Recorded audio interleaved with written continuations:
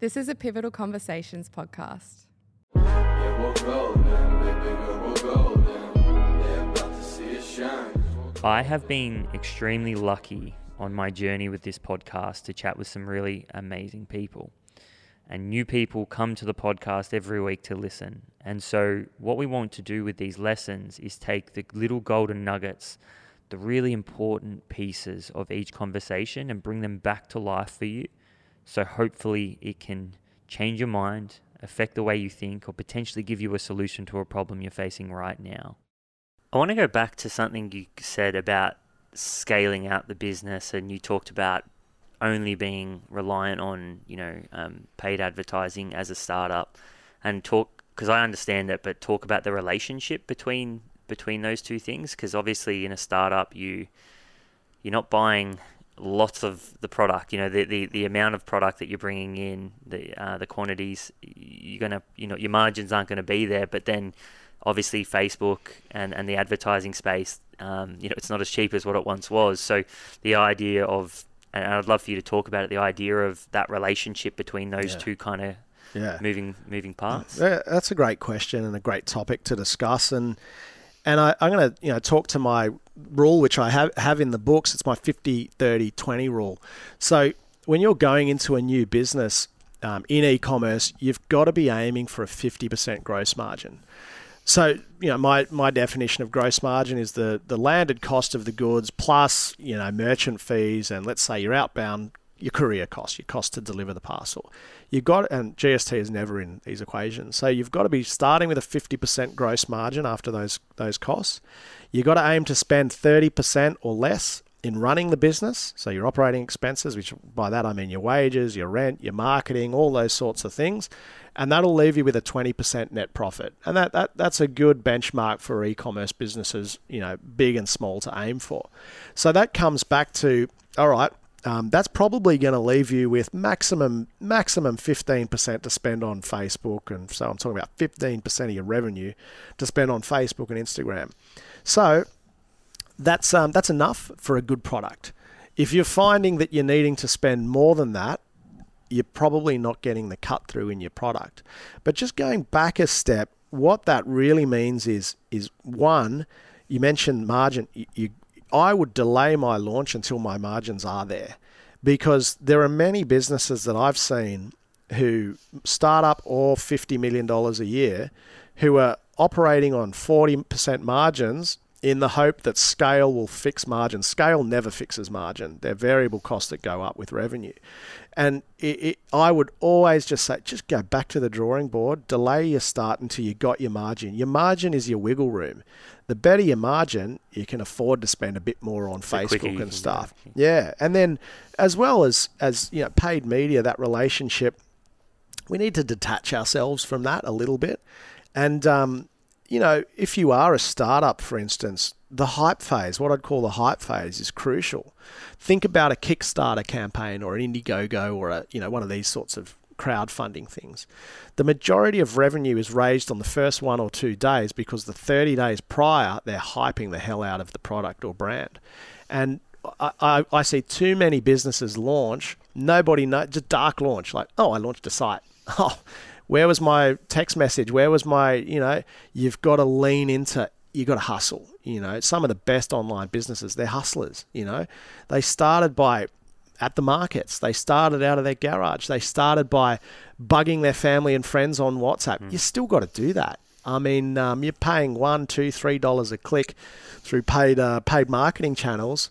Well, do what you can for free. And that sort of growth hacking, people are getting lazy. You got to go back to that, and you got to never forget the hustle, because that's where the good operators have come from. So back to the 50-30-20 rule. Yeah. And then we can I want to, because I do love what you're saying, and I completely understand it. And so the marketing spend that we're talking about is actually coming out of the operating costs. Is that factored into that? Yeah. So some people put that as your as part of your cost of sales. Typically, I don't see that in accounting in e-com. So yeah, your marketing would be, if I'm talking about 30% operating expenses, your marketing and your wages are the two biggest items that'll fall within that category. Yeah.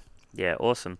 And so obviously the bigger that you get your gross margin, the more room you've got on the other side to scale out. So when you're talking about your operating and your marketing expenses, that basically means, well, if my gross margins are 60% or 70%, it usually means I'm going to be able to spend a lot more to acquire a customer. And Exactly right. And the best businesses that I work with who are turning over good money, but more importantly, putting the most money in their pocket are businesses with a gross margin of over 50%.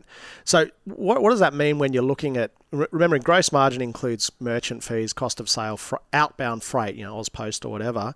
So what does that mean when you're sourcing a product? You've got to aim for a 70% margin on when you're sourcing. So when you're talking to your factories or you're scouring Alibaba or doing what you're doing, you should be aiming for a 70% margin landed.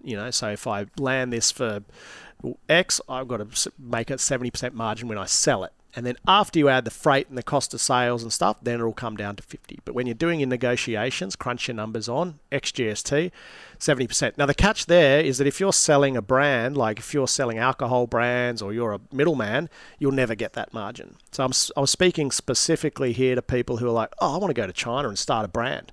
So if you're starting a brand, 70% margin on your products, 50% margin on your GP, and if it's a decent product, you've got a good shot. But if you're coming in with a gross margin of under 50 or a product margin that's like 55, I'd have serious concerns about the longevity of that brand in a pretty competitive market.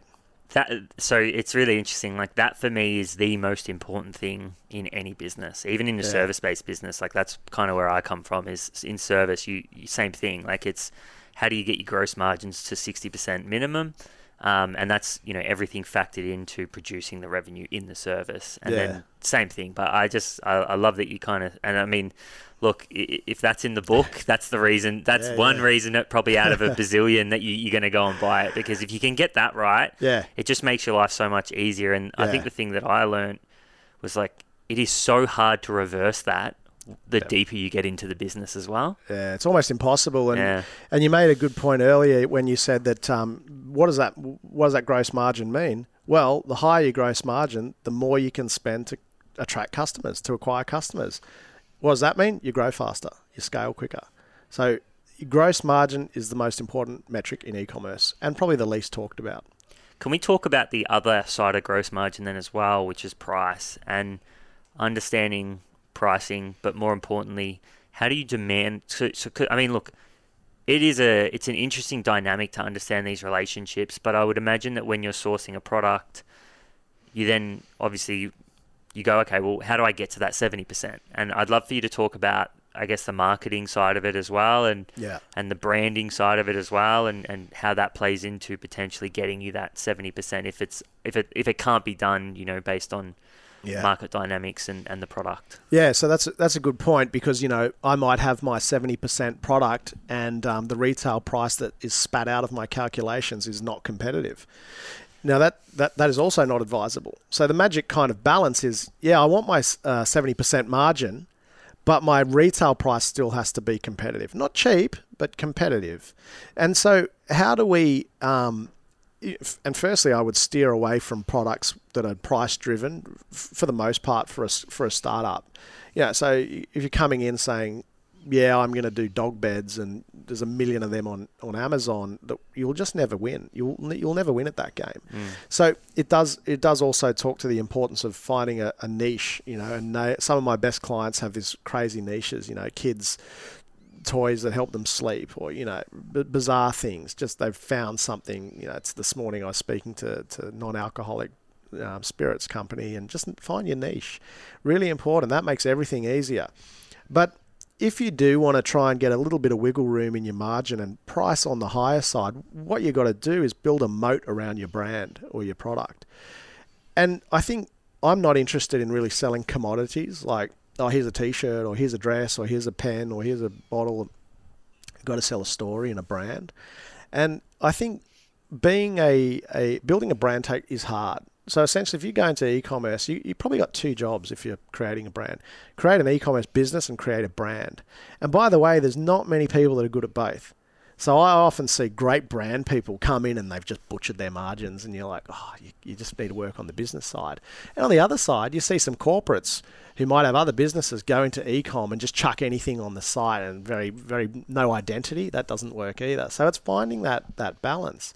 But building that community, I think, and that's part of the moat, or, that protects your brand, to say, well, nobody can attack me because I've got X, Y, and Z. And a great example of that is one that I mentioned to you earlier offline, which is G'd Up Clothing.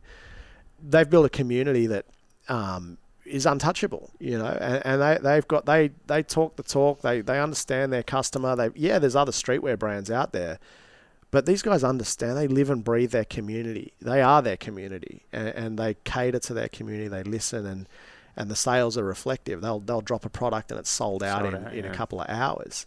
And it's a nice product. It is, but it's a great brand, and you can't fake that. That's very, very difficult to build, but it's worth the time and the investment. And so the word moat, right? Just for those who don't it kind of as a theory, you kind of understand it. We're protecting our brand. Yeah. What are some examples of moats? So is it could it be anything? Is it as simple as saying, well, what can we do that our competition can't or are not willing to, or is there specific ones that you kind of see that happen regularly? Well, building a moat, and for those that don't know, a moat is a pool of water that goes around a castle. Yeah. So you can't get in. And that's what's protecting your brand. And it's your value proposition, I suppose. And it can go across different things. So I just spoke about G'd Up, and I think their community is their moat, and the fact that, it's impossible to copy. I think for other businesses, like Drummer Boy, who's a non-alcoholic spirits company that I'm a shareholder of, give them a check out. They're pretty cool. But again, trying to position themselves as an early mover in non-alcoholic spirits. So that their moat is we're one of the first to do it, and they're making it in Sydney and all that sort of stuff in a distillery. But let's think about the Iconic. They're selling every brand under the sun. So you sort of think, well, there's no moat there. You can get that stuff in DJs, and get it in My, you can get it anywhere. But the logistics experience is incredible. And so they've built a business in My, and so has Amazon. So your moat could be your logistics experience. So there's many opportunities for businesses to double down and protect their brand. And in my experience as well, the moat, like building a moat necessarily isn't just one thing. It may be one thing at that one point in time, but normally you look at Amazon, right, and they're probably the best moat builder. If we call it a moat builder, the best moat builders of all time, because they just keep doing things to kind of create the flywheel and keep it going. But in my experience, it's always a few things or a different thing at a different point in time based on the way the market moves. Because you said it before, like, you probably don't want to be stuck selling a commodity. And at some point, everything gets commoditized, right? Like, Davey Fogarty, the Udi and the success that kind of happened there. But I think, you already see people are coming in and trying to rip that off and so on. So I think it's a good example of how nearly everything gets commoditized. And if you're first, that's great. Probably means you've you found product market fit, you've entered the right market. But totally, Dave is a good example. But it's like, how do you find it? Like, and you're right. It's a series of different solutions for the customer, and it could be a series of different moments. It could be your customer service is faster than everybody else's. It could be, your Adore Beauties who send the Tim Tams out with the pack. You can find multiple moments that all add to the experience. And that's an interesting idea in itself, that customer experience isn't like, we've got a fast website. In my opinion, customer experience is made up of a series of memorable moments. That could be your packaging. Your packaging could be better. Your delivery could be faster. Your customer service could be on video instead of on live chat. Whatever. That's where people need to be creative and say, what am I doing that others aren't? Like, why would people come back to me? And that's a question that I ask. I challenge to businesses that I think are also maybe not quite ready to scale. You say, but I can get that elsewhere. Like, why would I come back to you? And the answer that always comes back, and I made this mistake it often comes back. I made this mistake earlier to say, yeah, but my products are good at a slightly better price, better quality and better price. I'm like, oh, that makes me think about when I started my shoes, and I was like, oh, they're a better quality and a better price. And I was like, oh, that's a bit of a cop out, and everyone says that. It needs to go beyond that. Yeah, it's so interesting. I mean, we're in a startup now, so I'm thinking these things are all things that I've been thinking about over the last couple of weeks.